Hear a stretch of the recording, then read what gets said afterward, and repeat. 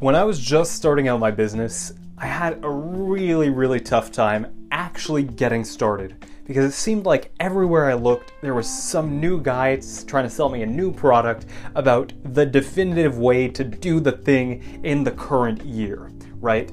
Nothing that worked before is working anymore, and here is the thing that you need that's going to set you apart. And look at his testimonials, he's got to be right.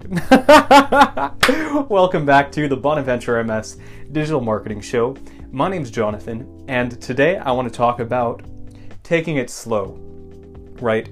Really taking a bird's eye view, step by step, what you have to do in order to create your first coaching funnel. Get yourself set up properly, the right way, the first time, so you don't scatter your attention everywhere and spin your wheels for months and months and months, even years, right? Because I'm sure we all know people who have wanted to start a business, and every time you ask them about it, they say, oh, well, not yet.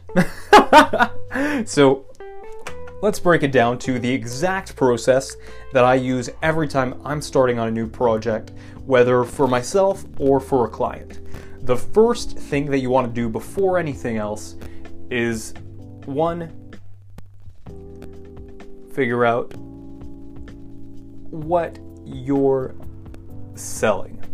Now, when I say this, I'm not saying get super in-depth, figure out all of your upsells, all of your cross-sells, all of your downsells, all of your products, all of your services, right? All I'm asking you to do here is to figure out, what is the end goal? What am I trying to move my dream customer towards? Is it coaching?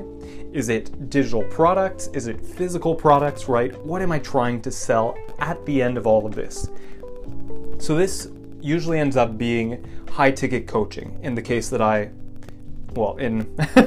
just with all of the clients that I have, it's always high-ticket coaching is the end result. So one, becomes super clear on what it is you're trying to sell. Two, figure out who are you selling it to.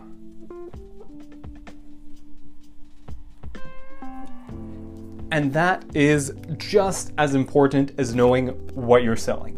Now here, I'm not asking you to be general, I'm asking you to be super specific. Who is your dream client? What do they do every morning when they wake up? How many kids do they have? How much money do they make? How do they see the world? What are the beliefs that they have? What are the beliefs that they want everybody else to think that they have? What kind of car do they drive, right? Just get so in-depth, have the exact mind and the exact emotions of this person mapped out so you can know what their pain points are, what their fears are, what their desires are, what they do every single day, and what they think regarding the problems that you're trying to solve. Because you won't ever be able to write any piece of compelling copy, or you'll never be able to create a product or a program that serves them if you don't know what they're actually looking for. So that's step number 2. Then step number 3 is this. Once you have your end goal in mind, and then you figure out who you're trying to market it to, what you have to do is come up with, I was trying to think of a more poetic way to phrase it, but come up with your lead magnet, right? So how are you going to get people into your ecosystem? What are you going to offer them for free that's going to solve their biggest, burningest pain, to get their email, to get their name, and then move them into what's going to become your upsell sequence? So that's step number 3, create a lead magnet. Now step number 4, I'm going to call it skeleton pages. So once you know what your lead magnet is going to be, once you know what your core offer is, you're going to want to set up the skeleton pages of your funnel, meaning that you don't need to plug in images, you don't need to plug in videos yet. You need to have all of the design done though. You have to have, even if it just says heading, have it say heading, and then have the sections underneath where you have a photo waiting to be inserted, you have some copy waiting to be inserted, right? Come up with the frame of what you're going to be presenting for your landing pages, for your sales pages, for your upsells.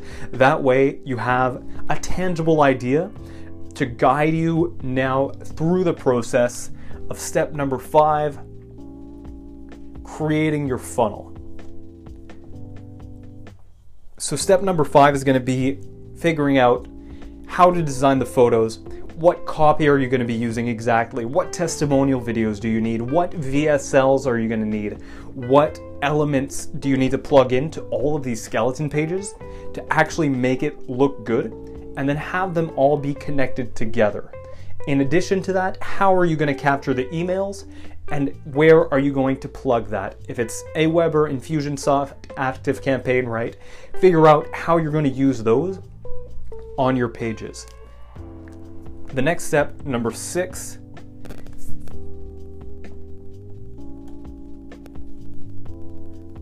emails and sequences.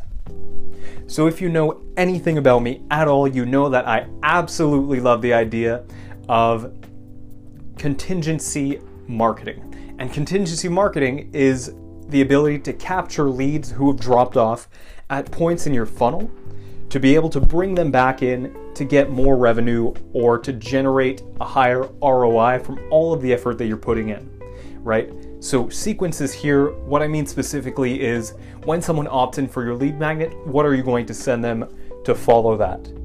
If somebody moves to the next step and they enter for the opt-in, what are the steps you're going to take after that? If somebody goes beyond that and they stop, what are the steps you're going to take there, right? So what are the 3, 4, 5 email sequences that you're going to include to supplement your funnel and to bring people back towards the purchase at every point where they might have dropped off? Then finally, we have step number 7, and that is your ads and your traffic. Are you going to use Google? Are you going to use Facebook? Where are you going to put your content so that people see it and come into your ecosystem? So if you're going to use Facebook, for example, we'll have all of the videos and all of the images that you're going to use for your creative. What are the headlines that you're going to use to supplement that? What's the copy that you're going to use to supplement that, right? Come up with all of those things, plug them all into your ads manager, get them ready, because that's the final piece. And once you've got all of that in place, then you can launch.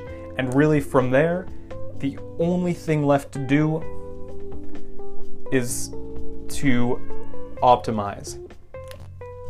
When you've got your Facebook ads running, you can take a look at them and see which ones are converting well, which ones aren't. Cut the ones that aren't, double down on the ones that are. Then you move to the next step. On all of your funnel pages, where are people dropping off? Do you need to upgrade your landing page because you've got low conversion rates there? Do you need to upgrade your upsell page because you're getting low conversion rates there? Do you have a booking page? If you do, are people dropping off and not filling that in as much as you'd like them to? Figure out which elements aren't working, split test everything, plug in new stuff, figure it out, right? Take each of your pages, look at them, look at where people are dropping off, where you could optimize, and do it. The next step after that, step 3, is to look at your emails, your follow-up sequences, and figure out what headlines are being opened most, what headlines are not being opened at least 20%. Play around with those, plug in new things, split test, split test, split test, figure out if you've got low open rates, it's because you have bad headlines. So do new headlines, try it out, see what's working based on what you see already working in your newsletters or in the sequences that are being more successful. If people aren't clicking through on your stuff, it's because your copy sucks.